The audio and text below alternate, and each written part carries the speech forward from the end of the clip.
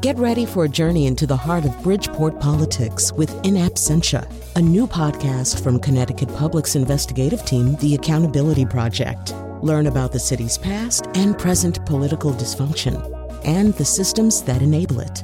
Tune in wherever you get your podcasts.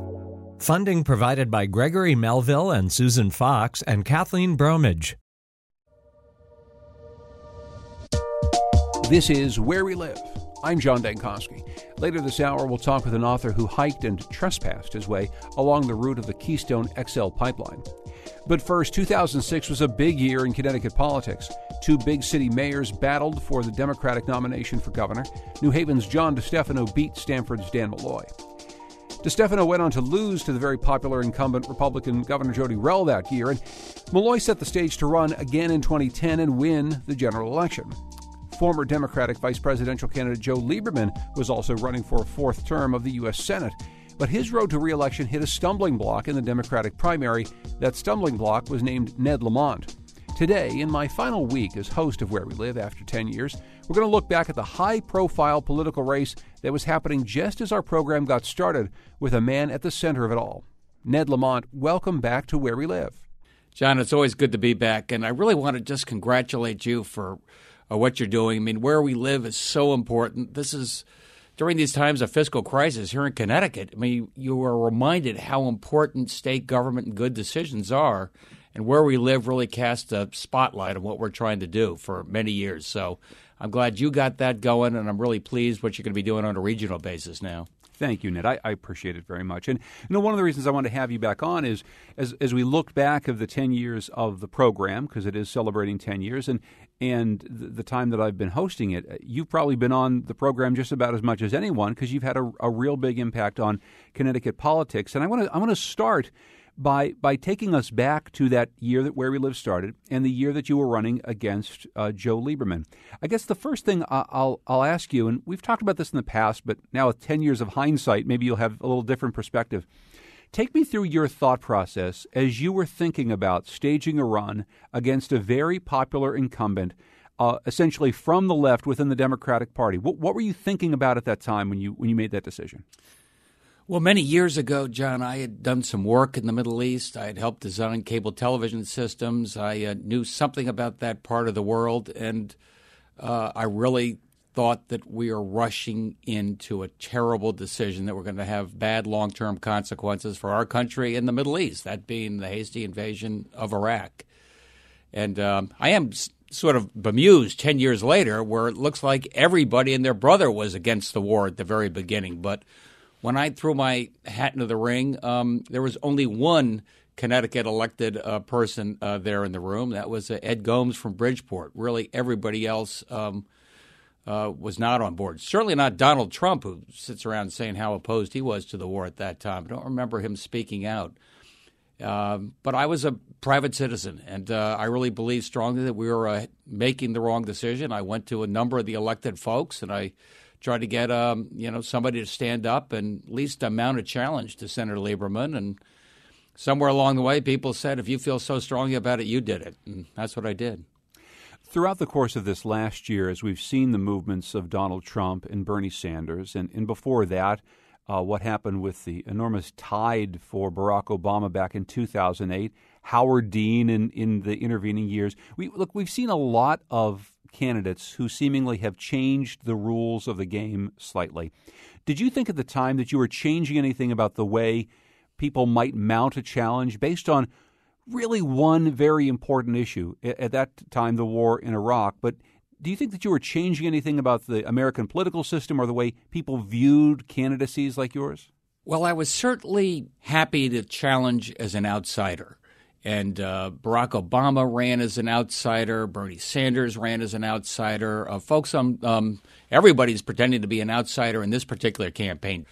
But I really believe that you did not have to have a long political pedigree to stand up and challenge, our political system. And for a race for U.S. Senate, I really thought that our Senate was making a lot of bad decisions, not challenging the president where they should and take on their constitutional responsibilities. So I did sort of appreciate or realize that coming in as an outsider, you have a special responsibility. I really thought I had to bone up on the issues and show that you were involved and knowledgeable, because as an outsider, sometimes you can do it as a fling, and I was not going to let that be the case.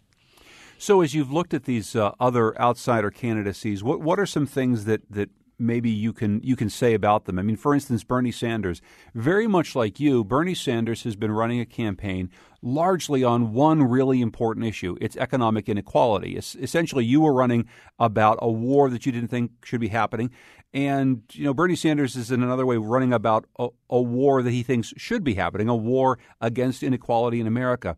What can you say about the Bernie Sanders campaign? What maybe you, with your hindsight, might be able to impart upon him or his supporters? I love his campaign. I mean, he's a man of principle who, as you say, brought a big issue, shined a light on it, and now has Hillary Clinton and a lot of the Republicans talking about how we have an economy that works for everybody.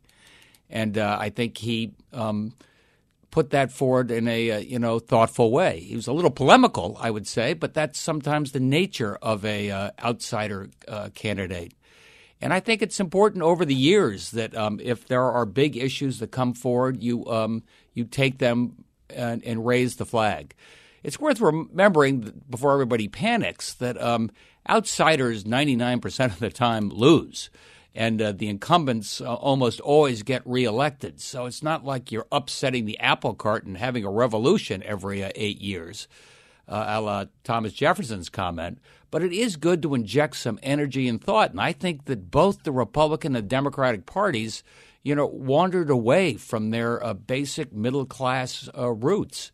And I think you've got candidates on both sides who are trying to wake them up. Talk about that idea of moving people's minds, even if you're not necessarily going to win an election. I think that's something we've heard a lot from Bernie Sanders supporters who say, despite the odds, he still has a chance to capture the nomination. Many people who look at what he's done say, well, it's not really important whether or not he wins. What's important is that now more and more people on both sides of the aisle are talking about it. Much like when you ran against the Iraq War, there were an awful lot of people still supporting that war. And now, as you say, it's very hard to find anyone who will admit to having supported the Iraq War. Do you think sometimes it's okay, Ned, to change people's minds and know, maybe I'm not going to get the office, but something's going to happen anyway? Well, first of all, I wanted to get the office. I was not just Don Quixote there. But when I stood up, I talked to some of the pros, and they said you can't challenge a war when you have troops in the field fighting. It's unpatriotic. It's un-American. We'll revisit this at another time. And, my major theme as I campaigned was bring our troops home to the heroes' welcome that they deserve. And it is not unpatriotic. It is your patriotic duty to stand up and challenge when you think things are wrong, and don't feel like you have to defer to the foreign policy elites. Often there's a lot of good common sense wisdom right on Main Street in Hartford. And so that was the message I tried to bring. While we didn't win, I will say that a couple of years later, a guy named Barack Obama was elected president of the United States. And he ran in part for having stood up as a candidate for state senate on the war in Iraq. And I think here we are now 10 years later. It's worth noting that we are having a broader discussion about what America's place is in the world. And even a guy like Donald Trump, who I disagree with vigorously, does say there's a balance between how much money you spend over there and our investments here in our own people. When you think about all the foregone investments in a state like Connecticut, what we could have done with some of that money. Yeah, and in a bit I want to talk to you, Ned, about what you see happening at the state level and with the state budget. But I want to keep the focus a little bit right now on the Middle East and what you think has happened over the course of these intervening 10 years. You mentioned Barack Obama, of course, winning the presidency in part on his opposition to the Iraq War. How would you grade the Obama administration after almost 8 years on how it has handled that war and the other long war in Afghanistan? I give him pretty strong grades. I really do. I don't subscribe to those that say after 10 years we left Iraq too hastily, or the surge in Afghanistan didn't last long enough, that we could have fundamentally changed the dynamics of what is an enormous Sunni-Shia civil war. I salute the man for saying we don't need another war with Iran, and we've got to do everything we can to stop Iran from getting a nuclear weapon. And he came forward with a diplomatic solution that so far is holding. So far, they got rid of all the heavy water. They took down the nuclear reactor. They've honored their side of that deal. So I'm sympathetic to a president that inherited an impossible situation. I know there are those that say if we had gotten involved in Syria early and we had armed the moderates, whoever they were, we would have made potentially forestalled what has been genocide. But I think there's nothing to indicate that we could have fundamentally changed the dynamic over there. I mean, America is going to have a significant presence in the Middle East for the rest of our lives. And we have to. It's too important part of the world. You can't allow that place to disintegrate. You can't allow the warring factions who, now have the ability to launch attacks in Paris and Brussels. But whether an armed American response is the best way to deal with that, I'm doubtful, and so is the president. Well, what should that presence look like? I mean, you're over there with NGOs. There is an awful lot of NGO activity in that area. There's still some, obviously, American diplomatic and military work being done over there. What do you think the American presence should look like in that part of the world?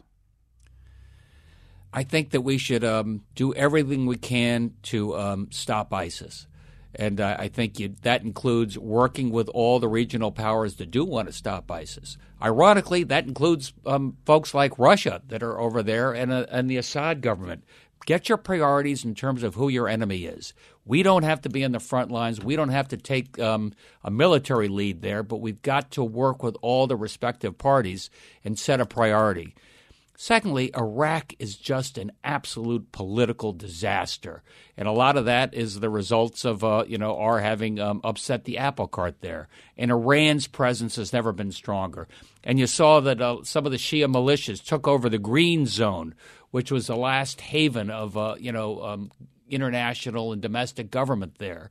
I think we should take a strong diplomatic push to make sure that the Iraqi government is inclusive and includes both sides of the Shia equation, and most importantly, incorporates the Sunnis back into the government and gives them an honest place in the military as well. If we don't play that diplomatic card in a serious way, Iraq is going to be a disaster, and ISIS is going to proliferate for a long time. When it comes to fighting ISIS, though, do you support the notion that we need to funnel some sort of arms to those in the region who will oppose ISIS, given the fact that we don't want to put troops on the ground ourselves? Yes, I do. I mean, ISIS is too dangerous internationally, not just to mention within the region, and we have to do everything we can to help our friends, the Kurds and the Iraqi Sunnis, even some of the Shias. Sadly, maybe we're going to have some effort with, Russia coming from one direction and Iran in the other to do everything you can to stop ISIS. I think President Obama has had a pretty reasonable balance there. The footprint of ISIS is shrinking every day. We've won that war. We will win that battle militarily, but that doesn't mean there won't be cells all over the region that are a danger to our homeland as well as Europe. Ned Lamont is a businessman who has founded Lamont Digital Systems. He's also former Democratic candidate for U.S. Senate back in 2006 and also governor in 2010. He's been a colleague of mine at Central Connecticut State University, and we're talking to him as we celebrate 10 years of Where We Live and also 10 years since his insurgency, since his run against Joe Lieberman back in 2006. And this is Where We Live. I want to turn to the U.S. economy before we turn to Connecticut. One of the things that has really dogged the Obama administration over the course of these last 8 years or so is just this slow economic recovery. As you look at the state of the U.S. economy, I guess I'm wondering, Ned Lamont, how much of it do you think has to do with bad luck? How much of it has to do with bad decisions made on Wall Street? How much of it has to do with our focus on fighting these two very expensive wars overseas? I mean, what has led us to the point where we seem to have this nagging problem with adding jobs, at least the type of growth that we, I think, would like to see in America? We had virtually free money, very low interest rate money. That was the time to do a multi-trillion-dollar 10-year infrastructure project, paying people $15, $20, $25 an hour, a real living wage, get people back to work with integrity that builds the long-term future of our state and our country. And it was a terrible miss that we did not do that. We relied too much on the Federal Reserve and free money, and that jacked up asset prices, and that made Donald Trump even richer, and it exacerbated a great sense of unfairness in this country. How do we combat that, Ned? I mean, the fact is it's not just a feeling amongst Americans that most middle-class people feel left behind and more wealth is being concentrated at the top. It's an actual real truth. I mean, we just see that every single day, in which more power and more money is concentrated in, I suppose we'll call them the 1% or the 0.01%. How do we actually fix that systemic thing? I mean, does it come from Washington or a Hartford legislature, or does it have to come from somewhere else? Well, you've got to understand folks and the sense of anxiety they feel, and they're one sickness away from a bankruptcy. That's as true today as it was in 2008. I think it's unconscionable from my point of view that somebody can work a 40-hour week and still not have enough income to support a family. I'm very supportive of, increasing that minimum wage. I think that Bernie Sanders did us a real service by putting $15 as a target and for us to focus on so that work pays. What is more conservative in America than the idea that work pays?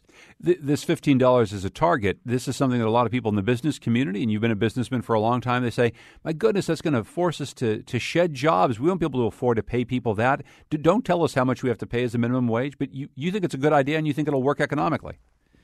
I think it's a good idea. I think it'll work economically, pay people enough, they have some spending money, help build up the middle class, which has been decimated, in parts of our state and certainly around the country. These are not jobs that we're going to lose to China, because these tend to be service jobs that people serving you meals or taking care of your parent and nursing, whatever it might be. And these are jobs that ought to pay a decent wage. We're talking today to Ned Lamont, businessman and former Democratic candidate for U.S. Senate in 2006 and candidate for governor in 2010. When we come back from our break, we're going to turn our attention to state affairs and the economic problems of Connecticut.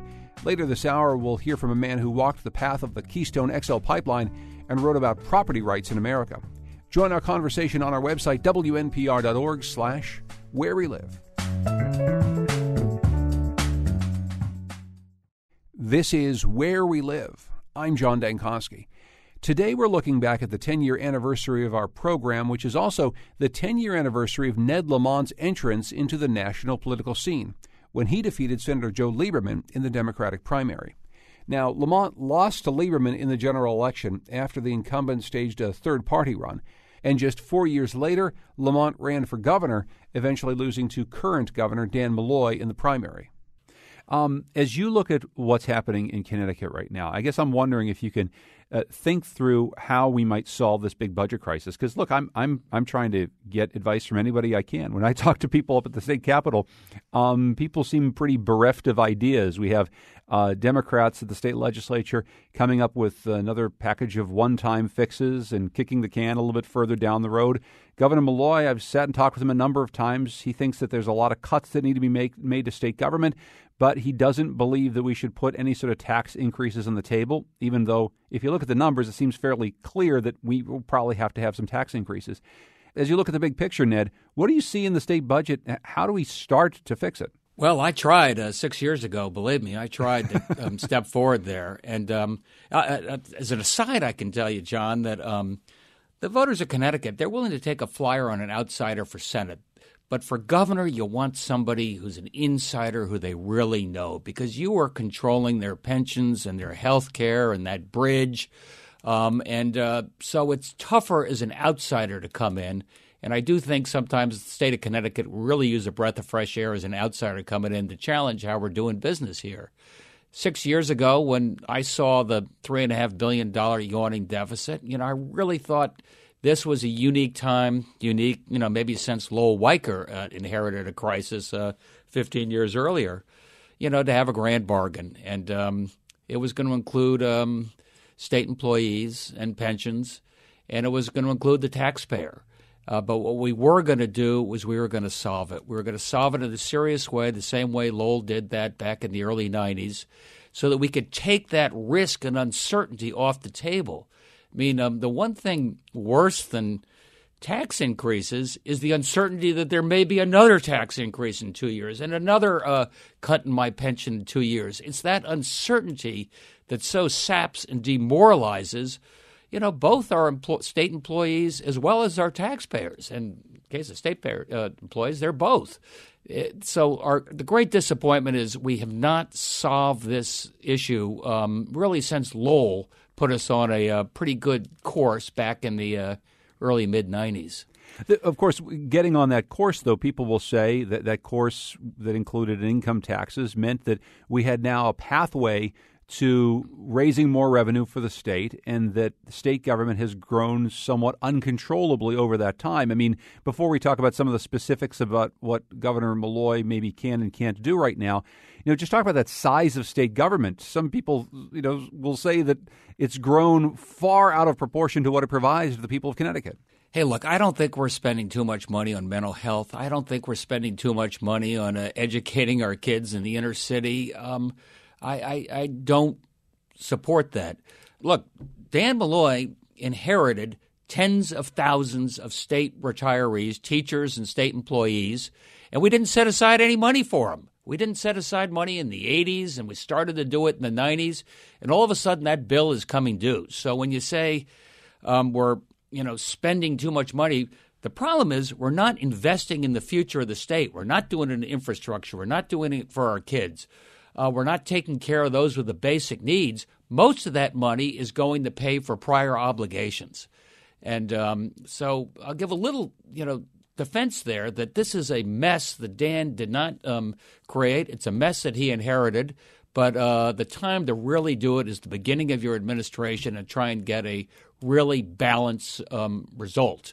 And we didn't do that. And this drip, drip, drip every 2 years is just killing the morale of the state. Well, yeah, you were running for that job in 2010, the job that he got. You were both looking at the same deficit. He did go to state workers and he did go to taxpayers. So we got a little bit back from the state workers. We certainly raised taxes a little bit, but it didn't cover it. I mean, what could we have done differently at that time at the beginning? Is it just, more from state workers and a little bit more from taxpayers, or what should we have done?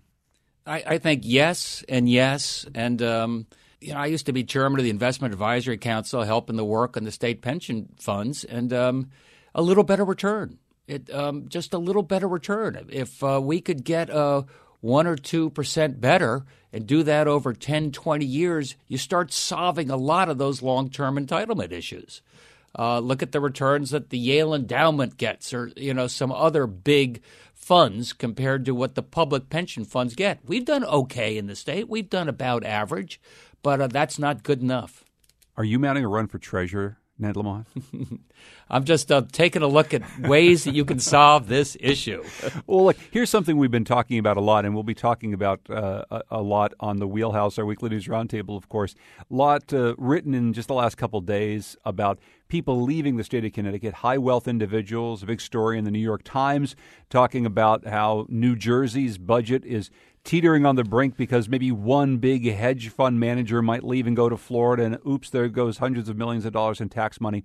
What do you see, especially sitting in Fairfield County, as the reality of that the state tax structure is going to force people like you, who've got a little bit of money, to just leave, go someplace like Florida where the taxes aren't so bad? Well, as the token Democrat down at Greenwich, believe me, I hear that wherever I go. And I do point out that you're in your 60s now, and you probably were thinking about Florida anyway, so it's great to blame it on Dan Malloy and the taxes, but there are a lot of reasons why people have been going to Florida for a long time. But it is something we've got to focus on as a state. Unfortunately, some of the guys you may not like the most, hedge funds and the investment companies and the rich guys are very mobile. And when Thomas Petterfee leaves the state and goes to Florida, he takes with him probably $50 million a year in Connecticut state income tax revenue. And that is a factor. But to me, more important than the individual tax rate for some of these folks is just saying we've got at least a budget that's more or less in balance. Jeffrey Immelt, GE, it wasn't necessarily that there was a threat that there was going to be another, percentage point put upon his tax. He didn't pay much Connecticut tax anyway as a corporate entity. But it was the fact that this is unsolved for decades now, and that every 2 years you're going to be coming back to GE. Yeah, and so one question then is, Ned, before I let you go, how can corporate citizens help solve the problem, as opposed to saying, the government's got to solve it? I mean, is there something that the GEs of the world, given the fact that they've been able to recruit people for years to this very nice, fertile environment where the kids can go to good schools and they got beaches and parks and they're on a train ride in New York City? And is there anything that the corporate world of Connecticut should be saying other than, well, the state's got to do more for me? What can they do to help us right the ship? Because it seems as though something must happen soon, or else we will continue to bleed money here at the state. Get in the boat and start rowing and stop bitching. I really think the business community in the state has been a little bit distant. I mean, Jeffrey Immelt says, I never heard anything from the state and, they're a detriment. Well, get to the table and start working it. We got CBIA and Fairfield County Business Council, and I've helped put together a group of business folks involved in education. But compared to a lot of other states, our business community is not as involved as they should be. And I don't mean just in terms of not-for-profit work. I mean, most of the time when I hear from these guys, they say, if this doesn't change, I'm out of here.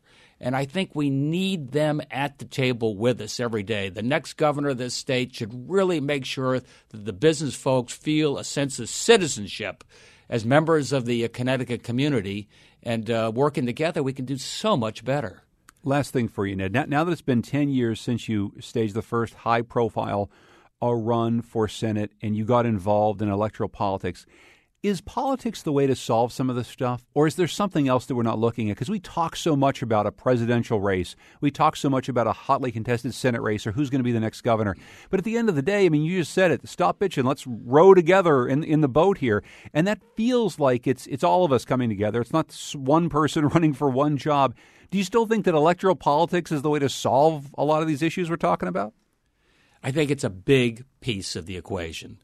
Look, I didn't win, so I've been very involved in the not-for-profit sector, and I appreciate the good efforts those folks do internationally as well as here in our state, but really strong leadership. I mean, look at what Mitch Daniels did in Indiana, or look what the governors over a long period of time in Massachusetts. Good leadership makes a significant difference for a state.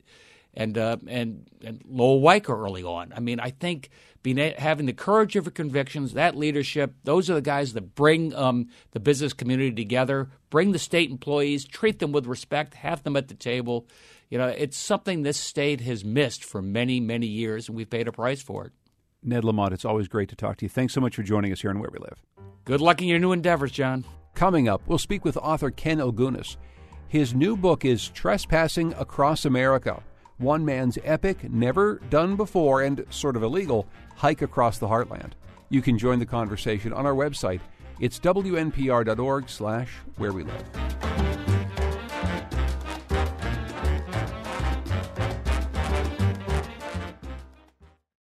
This is Where We Live. I'm John Dankosky. Coming up tomorrow, the state legislature heads into overtime and the state political parties make their endorsements for this fall's congressional elections. Meanwhile, a dispute between the state GOP and a top political reporter has us wondering about the press in the 2016 election. Hope you can join us for our weekly news roundtable, The Wheelhouse. Now, one of the recurring themes of Where We Live over the years has been that of who owns what, whether it's our strict home rule concept of government that parcels out decision-making on a town-by-town basis, or whether it's property rights as highlighted by the Kelo case in New London. We see Connecticut as a kind of laboratory for asking questions about what's mine, what's yours, and where's the line between us. Ken Ilgunis has been thinking a lot about these issues, but not in the context of tiny Connecticut. Now, he walked the length of the Keystone XL oil pipeline plan, which connected Alberta to Texas. Big places with lots of what seems like a lot of open space. But what he found is that even in the middle of nowhere in America, it is likely you're trespassing. Elgunas is a self-proclaimed environmentalist and Keystone opponent who wrote a book about the pipeline and property rights in the U.S. It's called Trespassing Across America, one man's epic, never done before, and sort of illegal hike across the heartland. Ken Elgunas, welcome to Where We Live. It's great to be on. First of all, tell me about the reason you're so fascinated by this idea of walking open space, of walking places where most Americans don't think to walk. Yeah, that was kind of secondary to my expedition to walk the length of the proposed route of the Keystone XL pipeline, which would be about a 1,700-mile walk from Alberta, Canada, down to the Gulf Coast of Texas. And to follow this pipeline, well, pipelines don't like roads. Pipelines like to cross country to get to their market or to their refinery in as few miles as possible. So they like to cross cropland and grassland and private property. So that meant if I wanted to walk the Keystone XL pipeline, I'd have to do the same. I'd essentially have to trespass across America. And your reason for wanting to walk the length of this pipeline was to tell the story of this very controversial pipeline, one that was cutting through so many people's farmlands and had obviously caused so much controversy along the way. The Keystone XL, it was in the news all the time back in 2011, and I was just really intrigued with it, partly because this was the first time that a good chunk of the country was opposing a pipeline or any public works project on the grounds of man-made climate change. And I was just really interested with that. I identified that as a historic and significant moment. And I guess I just wanted to go out there and experience this pipeline and learn as much as I could about it. And as you made this exploration, you were learning an awful lot about the places that it went through. To tell us a bit, give us some highlights for you of this travel that went from Alberta far up north all the way down to the Gulf Coast. I mean, what did you see that maybe surprised you along the way? I would say that I was surprised just with the magnificence and beauty of the Great Plains. You know, when we think of the Great Plains, we think of that one drive we took to Denver across the I-70 in Kansas, windy, flat, boring. That's the impression you take away from the Great Plains. But when you walk across it, when you walk 1,700 miles across it, you begin to appreciate just how magnificent this simple, beautiful, underappreciated landscape it is. I'd watch 50 deer or 50 pronghorn just storm across the prairie, elegantly leaping over these barbed wire fences. I'd watch about 5,000 ducks ascend from a hayfield and swirl in the sky like a tornado about to touch down, and just these really impressive and magnificent things.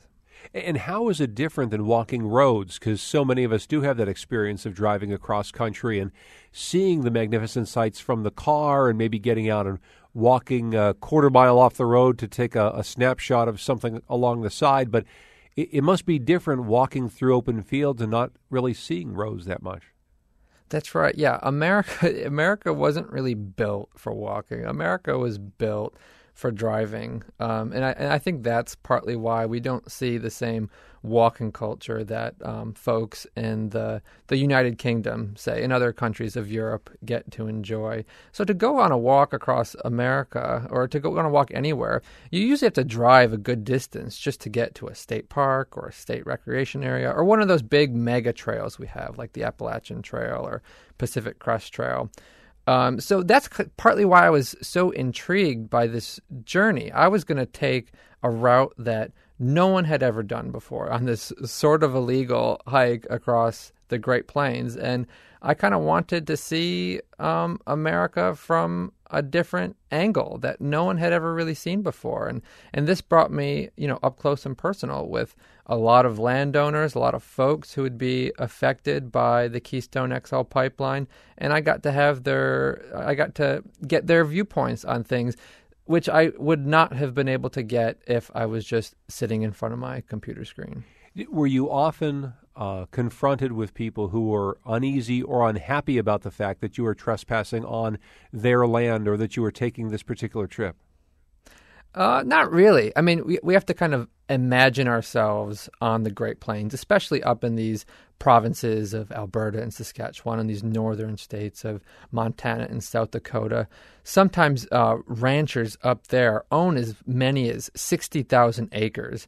I mean, that's like the size of Seattle. So when I'm walking across these places, it's not like I'm walking through backyards. It's not like I'm walking through, grandma's flower beds or anything like that.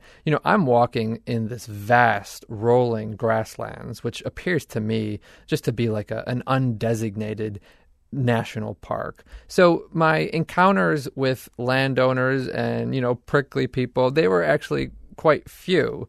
I would have to find ways to get water. I would get water from cow ponds and lakes and stuff like that, and windmill springs. I didn't even know what those windmill springs were. I just thought they were like decoration out for the Great Plains. But yeah, when I didn't have any other access to water, I'd go knocking on doors and talking with ranchers and farmers. And this was my opportunity to talk with folks about things like the Keystone XL and pipelines and climate change. Did any of those conversations change your mind about this project, or did it inform you in a way that surprised you along the way? I'd never been on the Great Plains. I don't know much about pipeline country. I don't know what the sort of thing these landowners are dealing with. So in some instances, yes, like my opinion became a little bit more nuanced. Like folks who are oftentimes struggling, they're, having trouble paying the bills. When a pipeline company comes in and is offering $10,000, $20,000, they're going to bring, a meaningful but short boost to the local economy. They're not really going to be worried about things like climate change or even the environmental risks, because they do have a sense of mortality. They have a sense of their town's mortality. Because on the Great Plains, when you're walking through there, you see so many boom towns that had turned ghost towns. However, by the end, the pipeline, I was even more against this pipeline. There's just so many things that didn't make any sense to me. For instance, I walked several hundred miles of pipelines that would parallel the Keystone XL. Guess how many workers I saw out there on those pipelines? I saw zero.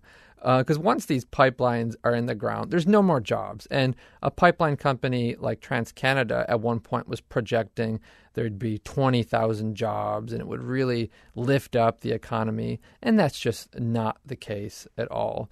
In a lot of these states that had pipelines going through their states, they weren't even profiting all that much. For instance, Kansas gave pipeline companies a 10-year tax exemption. So Kansas isn't making any money off of the original Keystone 1 pipeline that goes through the land. In Nebraska, the pipe is considered a piece of equipment that depreciates over time. So after 15 years of the pipe's lifetime, it loses all of its taxable value. So I saw a lot of folks in a lot of states who aren't really benefiting all that much from pipelines in their states. We're talking with Ken Ilgunas, whose book is Trespassing Across America. He's also written a piece for the New York Times about this issue of walkable lands across America. As he took his trip down the XL pipeline, he was also thinking about how we have maybe different ways of expressing ourselves, walking around than the European countries do. And that's what I want to turn and talk to you about a little bit. How much did this experience teach you about private land and trespassing laws here in the U.S., and how much did you know about those laws before you started the walk? I didn't know anything about these laws. I know you're not supposed to go on ground that has a no trespassing sign, but it's no fun going through life without breaking a few rules. So I just kind of turned the other way, or just, passed them when I saw a no trespassing sign or a barbed wire fence. But yeah, this trip made me think about property in ways that were unexpected. When you're constantly worried about getting shot for walking over private property, you just begin to think about your country's conception of property. And it wasn't really until after I finished my walk and started researching for my book, Trespassing Across America, that I began to learn that other countries have a very different approach to how they conceive of property. For instance, up in Scotland or some of the Nordic countries, Sweden, Norway, Finland, they have something called the right to roam. And that grants citizens access not just to public land, but to private land. So a citizen can essentially go wherever he or she wants within certain limitations. Like you can't walk into someone's home. You can't even walk anywhere near someone's home. You can't damage property. But you can go and you can camp and you can pick berries and you can swim wherever you want. This is a sense of liberty that America doesn't have and hasn't had for a very long time. And how did it get to be that way? Is it just the basic nature of American property rights, or is there something that is very ensconced in, say, the culture of Scotland or the Nordic countries that allows them to be so free and easy with their walking rights? It's a little bit of both. We had the right to roam up until about the Civil War, and then just a number of things happened.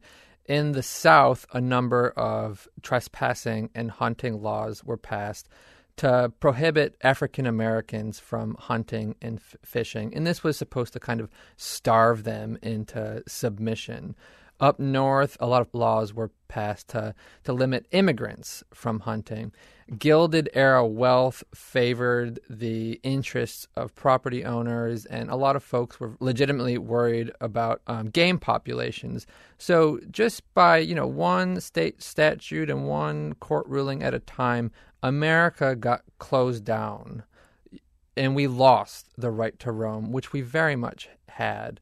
So is there a burgeoning right to roam movement here in the U.S.? It seems like that cuts against many of our long-standing beliefs that, what's mine is mine and what's yours is yours, and we shouldn't cross each other's paths. I assume, though, there's a lot of people who want to change that.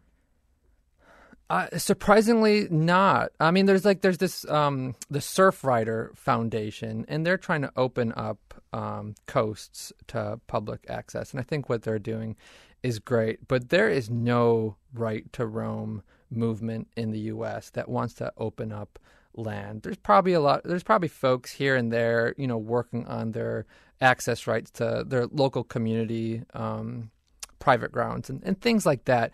But we don't have what the UK has in their Ramblers group. That's a very powerful walking rights advocacy group who fights to open up private land. So in the year 2000, they passed the Countryside and Rights of Way Act, which opened up private mountains and private heath and private down. And in 2009, they opened up private coast as well. So now all these citizens can enjoy it. And they were, dipping back into they're tapping into their history of being able to walk wherever they want, which is something that we ought to do because, again, we had the right to roam and lost it, and we need to remember that. Yeah, and it's interesting, too, in just the last couple of years, all of these movements with whether it's the Bundys or the standoff in Oregon, you see more and more Western ranchers west of the Great Plains where you walked that are up against the Bureau of Land Management. And being from the East Coast, I've always been amazed at how much area the BLM owns and how much is essentially able to be roamed by American citizens. I assume that there's an awful lot of people out west who'd like to change that because they'd like to be able to claim more land on their own. But you're right, Ken. I almost feel like the movement in America is going in exactly the opposite direction from what you're talking about. Yeah, the Bundys upset me. So we have a ton of public land out west, Bureau of Land Management land, forest land, National Park Service land. But that's essentially out of reach for a lot of Americans who are, based on the West Coast and the East Coast. On the East Coast, we don't have that many public lands to go to. To go on a walk, you have to walk down a noisy, unscenic, and oftentimes dangerous road. In the past 10 years, over 600,000 Americans have been hurt in car-related incidents. We just have nowhere to go. We're funneled into these dangerous places when I think we should be having a conversation that the Europeans have been having for several decades, and that's opening up private land for public access. And right now, that is a very controversial thing to say, especially when radical ranchers and the Bundys out west are making the exact opposite argument to privatize some of our few public lands, which I think really ought to remain public because there really is nowhere in America to roam. I'm also a park ranger. I work up in Alaska during the summers for the National Park Service, and I know across America you can't even roam our national parks. Oftentimes you're funneled onto a trail. You have to camp at designated campsites, and those rules are there for very good reasons. But we're forced to think about land in these very limited ways because there's so few places we can go to have these recreational opportunities. Well, and I was thinking about that because on your New York Times story, there were some comments, and one of them I read, and I thought about it for a little bit, and I think that the commenter might have a point here. It's that in the European tradition, you see European tourists or you see European roamers on the land, and you don't necessarily see the same number of bags and bottles and trash and other crap left behind. And I don't know, Americans can sometimes do get that ugly American idea attached to them, in part because they trash the place. I mean, maybe there's a good reason why Yosemite doesn't want people going off the path because they're just going to ruin it. Do you think Americans rightly get a bad rap, or do you think that maybe we can't be trusted with some of the nice places that we have? I think you have a point there, and I think the folks who make that argument have a decent point. Like, we do not have the same degree of leave no trace and environmental ethics that other countries have. But that doesn't mean we should just shut down the conversation because of that. That doesn't mean that we can't improve.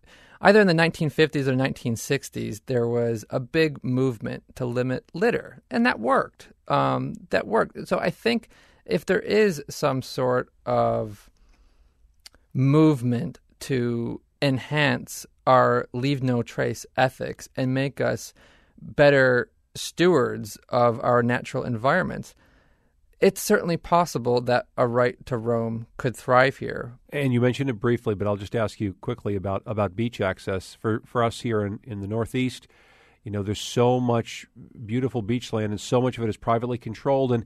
And here it has another layer, too. It's not just about private ownership versus public use. It's also about race and class. I mean, who gets to go on the beach really has a lot to do with who you are and where you're from. I guess I'm wondering if the beaches are a place that we might start to make some of these changes. I think the beaches are a great place to make some of these changes because other states have done a marvelous job opening up their beaches, and we can learn from them. For instance, Hawaii and Oregon have passed very generous laws that have opened up beach access to all of their citizens. A private owner cannot close off his portion of the beach. And I think this whole issue speaks to something larger that's happening in our country, where class and political divisions are maybe starker than ever. When I'm walking across rural North Carolina, where I used to live, or rural Oklahoma, where I walked across on my Keystone XL expedition, I'm seeing a lot of homes that are just enclosed. There's cage fences and no trespassing signs and private property signs and a big, loud, angry dog there. And just folks aren't interacting. Folks in America, we just don't trust one another. We don't trust each other as a country. And I guess I think of this right to roam as just one small way to get us a little bit closer.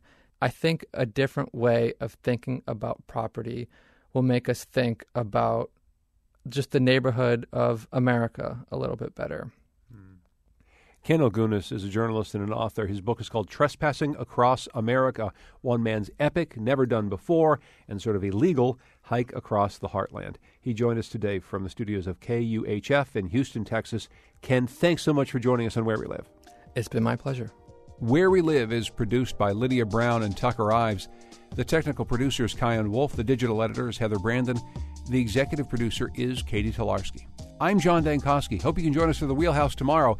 This is Where We Live.